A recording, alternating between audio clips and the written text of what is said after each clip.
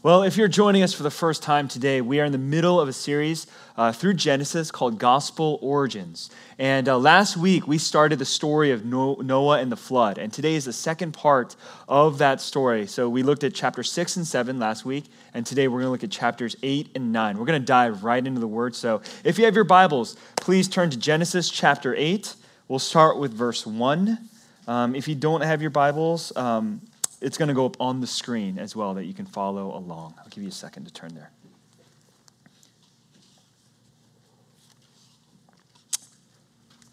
May God bless the reading of his holy and inspired word. But God remembered Noah and all the beasts and all the livestock that were with him in the ark. And God made a wind blow over the earth, and the waters subsided. The fountains of the deep and the windows of the heavens were closed, and the rain from the heavens was restrained, and the waters receded from the earth continually. At the end of 150 days, the waters had abated. And in the 7th month, on the 17th day of the month, the ark came to rest on the mountains of Ararat. Then God said to Noah, "Go out from the ark, you and your wife, and your sons' wives with you. Bring out with you every living thing that is with you of all flesh, birds and animals and every creeping thing that creeps on the earth, that they may swarm on the earth and be fruitful and multiply on the earth." So Noah went out, and his sons and his wives and his sons' wives with him. Every beast, every creeping thing, every bird, everything that moves on the earth went out by families from the ark. Then Noah built an altar to the Lord and took some of every clean animal and some of every clean bird and offered burnt offerings on the altar. And when the Lord smelled the pleasing aroma, the Lord said in his heart, "I will never again curse the ground because of man, for the intention of man's heart is evil from his youth. Neither will I ever again strike down every living creature as I have done. While the earth remains, seed time and harvest, cold and heat, summer and winter, day and night shall not cease." And God blessed Noah and his sons and said to them, "Be fruitful and multiply and fill the earth." Verse 8. Then God said to Noah and to his sons with him, "Behold, I establish my covenant with you and your offspring after you, and with every living creature that is with you, the birds, the livestock, and every beast on the earth with you. As many as came out of the ark, it is for every beast of the earth. I establish my covenant with you, that never again shall all flesh be cut off by the waters of the flood, and never again shall there be a flood to destroy the earth." And God said, "This is the sign of the covenant that I make between me and you, and every living creature that is with you, for all future generations. I have set my bow in the cloud, and it shall be a sign of the covenant between me and the earth. When I bring clouds over the earth, and the bow is seen in the clouds, I will remember my covenant that is between me and you, and every living creature of all flesh. And the waters shall never again become a flood to destroy all flesh. When the bow is in the clouds, I will see it and remember the everlasting covenant between God and every living creature of all flesh that is on the earth." And God said to Noah, "This is the sign of the covenant that I have established between me and all flesh that is on the earth." Amen. Let's pray together. Lord, we thank you for your word. We thank you that you are a living, active, and speaking God. We thank you that through your Holy Spirit, you are present with us right now. And we pray that you would lead us to know you more, to love you with greater depth and affection, and to cherish Christ, our Savior, to cherish your gospel more and more in our hearts. Would you bless now the preaching of your word? May it bear fruit in our lives. In Jesus' name we pray. Amen. Amen. Well, friends, have you ever been forgotten by someone you loved and depended on? You know, like just a moment where you felt abandoned, a moment when you needed someone to come through for you and they just absolutely let you down. Well, before the age of cell phones, I'm sure that many of us have stories of when our parents kept us waiting for hours and hours on end, whether it's at school or at the mall or at church. We probably had that experience. Maybe they got stuck at work, late night meeting, something came up, whatever it might have been. Well, this happened to me on multiple occasions, but there's like one specific instance where this really stuck out. As I was preparing the sermon, I needed some Imago Dei inner healing because I felt like the wounds from this. Well, I was in junior high and at soccer practice, and our practice ended around 6 p.m., and all the other kids were being picked up by their parents. I mean, I had some kids whose parents watched the entire practice. I had parents who were like so proud and so supportive of their kids. Not the game, not the tournament, but practice. They were watching their kids and rooting them on. Well, my parents were nowhere to be seen. So 6 o'clock, practice ends. My mom's supposed to pick me up. She's not there. Several of my friends' parents, they wanted to be kind to me. They asked, hey, are you okay? Do you need a ride home? Is your mom going to come? I said, yeah, don't worry. My mom's going to come. I had too much pride to dishonor the family. I'm like, no, she's going to be here. She's going to be here. Don't worry about that. Well, I waited and waited. And our coach was kind enough and responsible enough to wait with me. I mean, that would have been a bad coach. You just let these junior high kids, just leave them in the dust and do your thing. So the coach was waiting for me, and I'm getting so embarrassed because 30 minutes pass. My mom's still not there. An hour passes. My mom is still not, and it's to the point where every car that drives by, you're hoping that that's her, and it's more disappointment because it's not your parents. It's not the person coming through with you, for you. So an hour passed. Finally, as the sun has already set, 8 p.m., my mom rolls up in her Mazda MPV. For some reason, all the Korean moms were driving Mazda MPV minivans when I was in junior high. But she was frazzled. And she was embarrassed, especially when she saw the coach waiting with me. She apologized. She apologized to me, and I'm like so upset, and I'm so embarrassed. I don't even remember why my mom was late. I'm sure there was a good reason. All I know is I felt abandoned. I felt disappointed. I was embarrassed, and I was angry. How dare my mom make me wait for 2 hours, right? Well, as we read in our passage today, Noah waited a lot more than 2 hours. He waited a lot more than 2 weeks and even more than 2 months for the flood to subside. In fact, Noah was in the ark with his family and all of the animals for an entire year. Think about that. The moment when Noah enters in the ark, God commands Noah to go into the ark, the rains come, the waters come up from the earth, 365, a full calendar year passes, and you're in the ark just waiting for the waters to subside, waiting for God to make the next move. He was 600 years old when he went in. He was 601 when he came out. Think about how difficult that must have been for him. The world had just been wiped out. Everyone he knew besides his 7 family members have all perished in the flood. He is adrift at the sea. They don't know where they're going. There's no sails on this ark. There's no motor. There's no propeller. They're just floating around. Wherever they go is where they go. Day by day, month after month, nothing is in sight. All they see is water, daylight, darkness. No further instructions from the Lord. Did you know? Genesis has no record, and so what we believe is God spoke to Noah when the flood began. A year passed. And in that 1 year, there's no direct communication between Noah and God. God doesn't keep talking to him to assure him everything's okay. This is the next move. I've got everything under control. It's actually a year of silence. A year of silence. Noah doesn't know what God is going to do next. He doesn't know what God's thinking. He doesn't know whether or not the waters are just, is this the way it's always going to be? Right? A year passes, no further instructions from the Lord. It's just him, his wife, his 3 sons, their wives, and a whole bunch of animals. Think about the sounds. Think about the smells. Think about the stress. And regardless of how strong Noah's faith may have been, as righteous as he might have been, I really believe that he had moments when he thought that God had forgotten him. When he had moments where he thought that God must have abandoned him. Moments when he was filled with despair and darkness, in total struggle and worry and concern. Imagine how guilty Noah and the rest of his family must have felt, knowing that every other human being perished in the flood, and they did and could do nothing to save them, right? Think about the guilt. Think about survivor's guilt and that struggle that they experienced during that 1 year.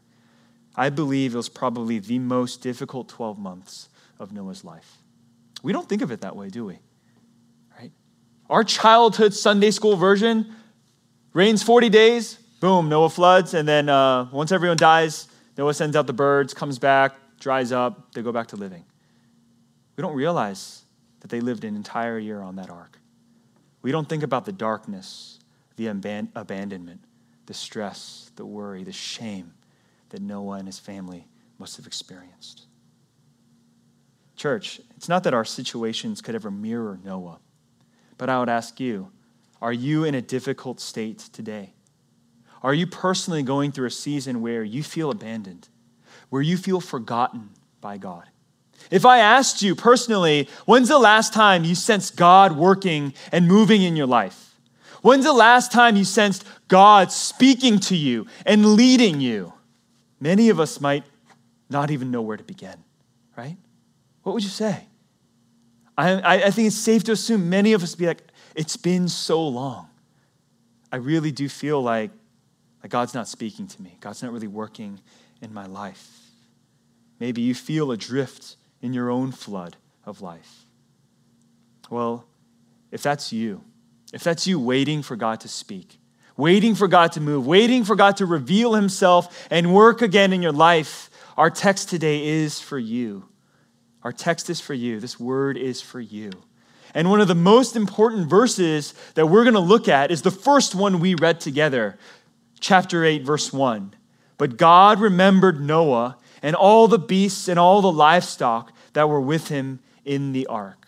Last week in Genesis chapter 6 to 7, the theme was the judgment of God through the story of the flood. Last week was about God cleansing the earth from evil through the flood, right? It was a difficult message to preach, a difficult message for us to just wrap our hearts around. Well, this week, we're turning the corner. And the story of Noah is no longer about judgment, it's actually about promise. It's no longer about wrath and justice, it's more now about redemption and new creation and new life. And we're going to see that God is making new promises to his people, new promises to us through a covenant of grace. We're going to look at three things in our passage today, and they're simple. It's first, the promise remembered. Second, the promise celebrated. And third, the promise secured, right? The promise remembered, the promise celebrated, and the promise secured. Like I shared earlier, one of the most important verses in our passage today is verse 1, where God remembers Noah. One commentator wrote that it's not that God had forgotten Noah, as if he had kind of like had a brain fart or, just was like, oh my gosh, I just forgot and just left Noah floating around for a year. My bad, right? That's not the intent, and that's not the meaning that the author had, Moses, when he was writing this. No, the point is that when God remembers someone, he remembers in order to save, right?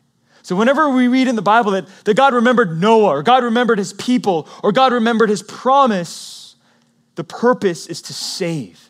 There's a redeeming work that God wants to do, a saving work that God is going to do there. So God remembered because in chapter 6, verse 18, it says that God promises to make a covenant with him. It was future tense in verse 18. God told Moses, I will establish a covenant with you. Now, what's a covenant? We don't use that word regularly, right? Simply put, a covenant is a promise. It's a promise more personal than a contract and more binding than a relationship. Let me say that again. A covenant is a promise more personal than a contract. So like there's legal diameters, but you don't want to get like all legal with people, right? So it's more personal than that, but it's more binding than just a relationship. It's more binding than you just making a promise to your friend, I'll pick you up, or I'll help you out, I'll study with you, or I'll loan you some money. Like those are just verbal relational promises. There's something binding and strong about a covenant. Well, when the waters began to recede and the ark settled on top of Mount Ararat, we didn't read this, but you're familiar with what happened next. Noah sends out a raven. Ravens were strong flyers. And what he wanted to do is see whether or not the waters had dried up from the earth. Is it safe to go out? Is the earth habitable? Well, the raven goes to and fro, flies around, doesn't find anything, and comes back. And then Noah's like, okay, I'm going to send out a dove. Well, doves don't fly nearly as well as ravens do, but the dove does the same thing, flies around, comes back. Noah's like, okay, I guess we're in the ark a little longer. 7 days pass. Noah sends out the dove again. And what happens next? The dove flies out, brings back an olive branch. And that tells Noah that the earth was habitable again, that the earth was showing signs of life. But here's a cool thing. The olive branch wasn't just a sign of life. It's also a sign of peace. Right? It's a sign of peace.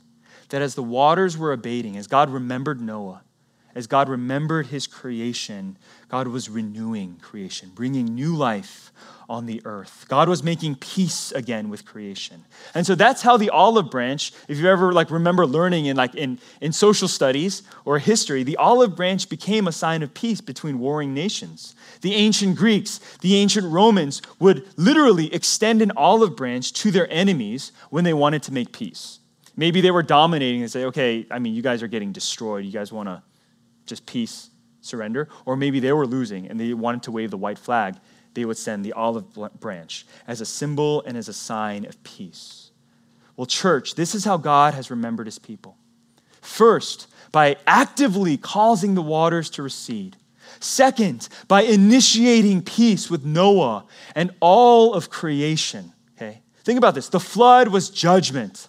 The flood was wrath, but he took that away and he brought peace and new life. Well, the third way God remembered his people was through his word.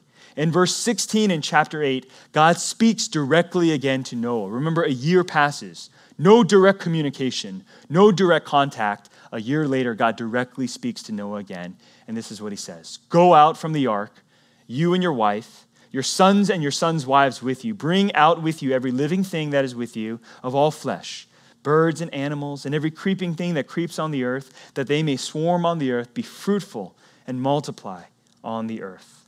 Man, imagine being Noah, a year of silence, a year of darkness, feeling abandoned, not knowing what's going on. And then God comes, he shows up, and he speaks. What good news this must have been for Noah. The fear of abandonment, the pain of loss, the stress of loneliness was now being healed as God remembered him by both word and deed. Church, let me tie this into our own lives and our situations. You may be going through a period where God seems to be silent and distant. Right now, are you praying for things? Are you crying out for help? But does it feel and seem like the heavens are shut? Does it feel at times that God has forgotten you? Your prayer literally it just hits the roof, the ceiling of your house, and just comes right back down. It doesn't ascend to the heavens. It doesn't fall upon the ears and the heart of God. You feel like there's nothing happening. Well, church, friends, the story of Noah gives us hope. It really does. The story of Noah gives us hope. Not an abstract hope that, oh, God knows everything and he knows you and he's going to work everything out. It's not just abstract and vague. No, the story of Noah gives us hope because it's rooted in a promise.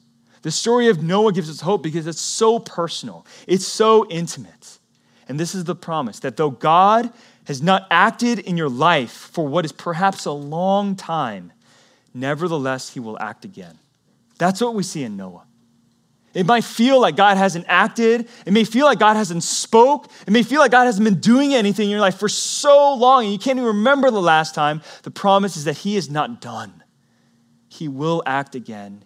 He will speak again. He will come again as your rescue and as your redeemer. So what do we do? Well, let's look at Noah. What did he do? What did he do during that year of silence? That year of darkness, that year of insecurity, that year of pain. Noah remained steadfast. Noah continued to hope in God. Noah continued to obey him. So important, guys. Right? What would happen to us in our lives if we were just like, I've been praying about this for a week. God didn't answer. I give up. I'm going to figure it out myself. What kind of faith is that? What kind of hope is that in Christ? What would happen if you and I were like, oh, you know what? I'm needing something desperately for my family, for my job, for my academics. I've been coming to church for 3 months. Nothing is happening. God must not care. I'm going to quit. Is that the life that God has for us? Is that the life that God wants for us? And certainly it's not. Friends, our challenge and our calling is to remain steadfast in God, to hope in him, and to continue to obey him. Because our God is a God who remembers us. Our God is a God who remembers you. He knows you. And he's spoken to you before, and he will speak to you again. The second thing that we want to look at today is the promise then celebrated. The promise celebrated.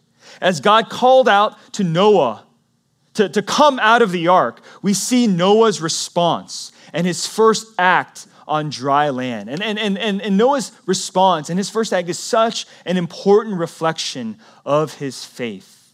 Noah celebrated God's promise. And he didn't just do that with words. He did it with worship. Noah celebrated the word and the work of God with worship. Look at verse 20. Then Noah built an altar to the Lord and took some of every clean animal and some of every clean bird, and offered burnt offerings on the altar. See, I love this passage and I love this story because it tells us that not only did God remember Noah, but Noah remembered God. See, not only did God remember Noah, but Noah remembered God. And church, this is amazing because it's not in our nature to remember God in his goodness. Definitely not when something super exciting, something that we've been hoping for and longing for ages, been so desperate for. I mean, when that comes to us, if you get it, your first instinct isn't, I need to build an altar and worship God. You want to enjoy it. I don't remember exactly what my wife bought me, but this was while we were dating, and she knew something was huge on my wish list. She bought me something for my birthday, and I was super excited. And like the moment I saw it, I knew what it was, right? And I went to her like this, and with my arms out, and she thought I was going to hug her, but I grabbed the gift. I grabbed the gift and put it aside, and I started opening it and playing. I was so excited. The gift was what I was longing for, and then I look at Alice, and she gives me the dirty stink eye, and I knew I'd messed up. And so I was like, oh, thank you. I love you. Thank you for being such an amazing wife, such an amazing, partner, girlfriend. It's crazy, right? But that's my nature. That's my nature. And I think for so many of us, that's our nature. We get obsessed with the gifts. We forget the giver. We fixate on the gifts. We delight in the gifts. We forget the giver. Do you guys remember the story of Jesus healing the 10 lepers in Luke 17? Right? These diseased men were outcasts in society, and they cried out to Jesus saying, Master, Master, have pity on us. Have pity on us. Would you cleanse us? Would you heal us? Well, the Master had pity on them, and he cleansed all 10 of them. Jesus healed all 10 of these lepers. And what they had to do after that was present themselves to the priests. So the priests could examine them and say, yes, you are clean. You can return to society. You can go back to your families. You can go back to school. You can eat and live and work among other people because leprosy was contagious. So these lepers had to live on the outskirts of society. Well, these clean men went to the priests. They were declared clean. What happened next? One leper returned to Jesus. One leper returned to Jesus to thank him, to acknowledge him, to give glory to God. And that leper was actually a Samaritan that was healed, the least likely of all 10 to respond with true worship. Now, Noah, feet on dry land, after 1 year of living on an ark, with people you're probably so sick of, with animals that smell and are so annoying, his feet hit the ground, and he could have easily forgotten God in his moment of bliss. He could have kissed the ground, kicked off his sandals, danced on dry land. He could have looked for fresh food and water to eat and drink. He could have chosen the best plot of land to start his new home, to start his new life, but he didn't. What did he do? He built an altar. And he worshiped God. And by offering God burnt sacrifices, he was remembering not only the promise of God, he was remembering his own sinfulness. He was remembering that I didn't save myself, God has saved me. I didn't deliver myself, God has delivered me, and I have to continue to depend on God. Continue to depend on God for forgiveness, for life, for grace. Church, this is so relevant for us today. Noah's remembrance of God through his first act of worship, you know what that did? That communicated his deepest value and his highest priority. That's what happens, right? Your first decision, your first fruit, right? These actions and these behaviors that we have, they're not just happenstance. They're not just ordinary decisions. They actually communicate our deepest values and priorities. And his were not fixed on his own comfort and pleasure. His priority was God himself. And remember who Noah was with. Wife, 3 sons, and their wives. You know what this means? That Noah as the head of that household and Noah as the head of a new humanity. Guys, Noah is actually considered the second Adam. Do you know why? Because Adam was the first man and he was head over all of humanity. Well, in Noah's day, the flood wiped everyone out. The reset button was hit on humanity. And again, Noah is head of humanity. He is the second Adam. Right? And what does Noah do as head of humanity? First thing he does is worship. He worships. He offers God burnt offerings, the first fruits of his heart. So how does this connect with us? I first want to start with our parents and our families. Parents, I want to exhort you to remember what it means to lead your families in the Lord. I remember a brief period when our family stopped attending church. I was in junior high. It seems like a lot of things happened to me in junior high. Our family was always a church-going Christian family. My grandma used to always tell me, I'm a 5th-generation Christian. That means my grandmother's grandmother became Christian in Korea. Right? Like such a legacy of faith in my family. Well, when I was in junior high, my dad just one day stopped going to church. He's like, I don't want to go to church anymore. Well, if your dad doesn't go to church and you're in junior high, you don't go to church. So my brother and I, we just stayed home. And at first it was weird. It was weird. And we're like, oh, man. But after a while, Sunday just felt like another Saturday minus the good cartoons. Right? We just got used to that. Parents, do you guys realize all that you do communicates your values, your passions, your priorities to your children? So what are we teaching them when we miss worship because we'd rather watch football? What are we teaching them when we miss worship because we'd rather enjoy a day at the beach? What are we teaching them when we miss worship because we're just tired? We had a long week. We had a stressful week. We're not in the mood to come to church. Your children see that. Your children see that priority. They see that decision, and they learn something about worship. They learn something about God. What do you communicate when you allow your children to miss Sunday because of extracurricular activities or academics? Maybe they're on a sports team that plays games on Sundays, always traveling and having to play matches or games or rounds of golf, whatever it might be, always on Sunday. Well, when you enable your children to do that, what are you teaching them about God and worship? What are you teaching them when you allow academics to come before the Lord's worship, before the Sabbath day? When you remember the Lord, parents, you teach your children to remember the Lord as well. I want to say that again.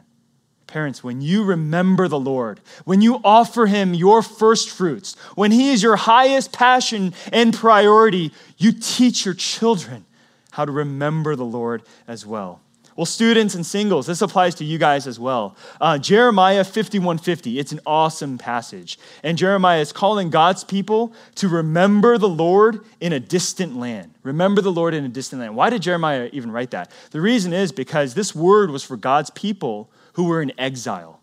Israel was conquered by her neighboring nations, particularly Babylon. So the Jews were taken as slaves into the land of Babylon.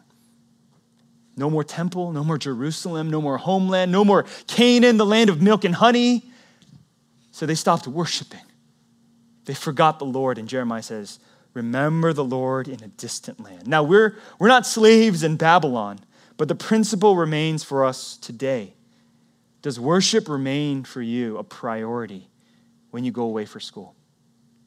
Does worship remain for you a priority maybe for singles, if you take another job in another city, in another church, another state? Where is worship? Where is church in your priority and your things to do? I've seen too many students say, I'll get around to it once I get settled in. Once I make my dorm room great or apartment great or figure out my job situation and get some rhythms down, then I'll look for a church. But friends, that wasn't Noah's pattern. Does worship remain a priority for you, even when you go on vacation, guys? Hey, there's churches in San Francisco. There are churches in Portland, Nashville, Austin, Texas, Hawaii, Cabo San Lucas, wherever it might be. They have churches there. But for some reason, I've met so many people who, when they go on vacation, they go on vacation from worship. Sunday rolls around and they're like, I can't go to church. I gotta ride a helicopter. I gotta go play golf or something like that. Remember the Lord in a distant land. Our worship, our heart and our priority of worship should not change just because our circumstances, our location changes. Church, as the Lord has promised to never forget nor forsake us, can we celebrate his faithfulness by remembering him in worship? This leads us to our final point today. The promise secured. The promise secured. As Noah built an altar, and as he offered up sacrifices to God in worship, verse 21 tells us this. And when the Lord smelt the pleasing aroma, the Lord said in his heart, I will never again curse the ground because of man, for the intention of man's heart is evil from his youth. Neither will I ever strike down every living creature as I have done.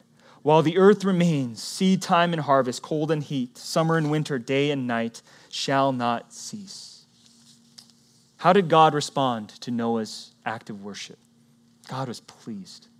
God was pleased with the offering, and he responded to Noah with a promise. And the promise was this: to never again curse the ground because of man, to never again destroy creation through the flood.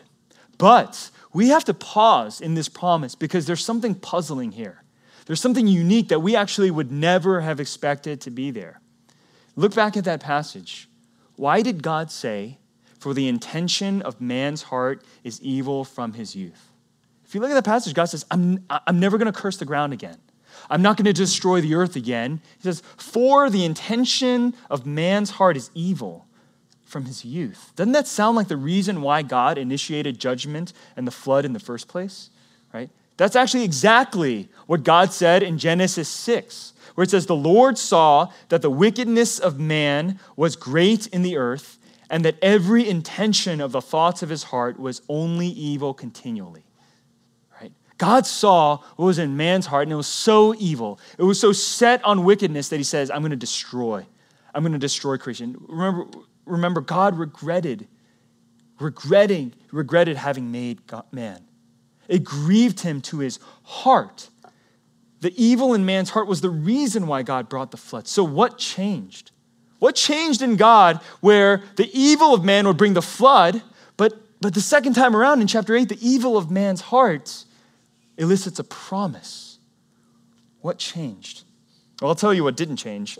It's not that man had become significantly less evil. That wasn't the case. There was still sin. There was still evil. That wasn't what changed.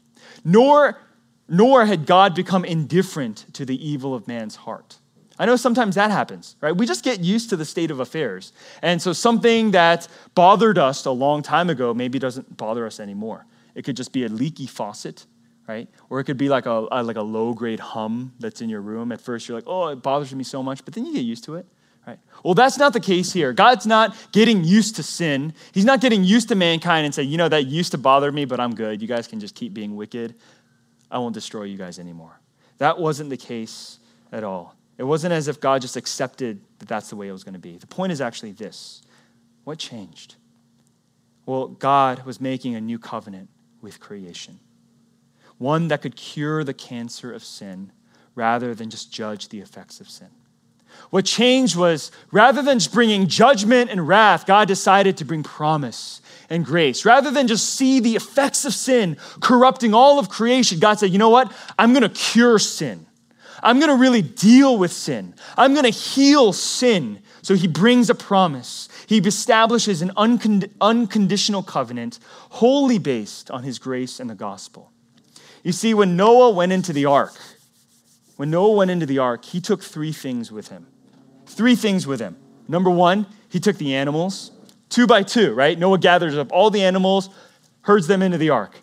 Second thing he takes with him is his family, right? 3 sons, his wife, their wives. Well, there's a third thing Noah took into the ark, and that's their sin. Noah took his sin into the ark. And what happened when they exited the ark? Family exited, animals exited, sin exited as well. Sin re-entered into creation. Sin re-entered into the world. And this was Noah, the righteous man. Noah who found favor with God. God says, I see the evil in his heart from his youth. No one knew this. No one knew that the flood didn't purify him. No one knew that the flood didn't change him. No one knew that the flood didn't heal this disease of sin that he had. And that's why he offered sacrifices to God. Well, and God knew this. And that's why God established a new covenant with Noah. Not a covenant of works, but a covenant of grace. Not a covenant that was based on performance of man, on the performance of man, but a covenant that was based on the sacrifice of Christ. You see, there's one reason why God was pleased with Noah's sacrifice, and one reason alone. And it's because that sacrifice pointed to the sacrifice of Jesus Christ. The Apostle John describes Jesus as the Lamb of God, sacrificed for the sins of the world. And when Jesus died on the cross, he was the pure and spotless Lamb who takes our place and removes the wickedness of sin in our hearts. Church, the reason why God will not judge the world again through the flood is this. Not because he's sorry and not because it was so devastating.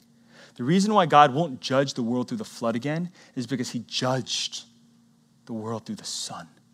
He laid all of his judgment on his Son, Jesus Christ, on our behalf. So he will not judge the world through the flood.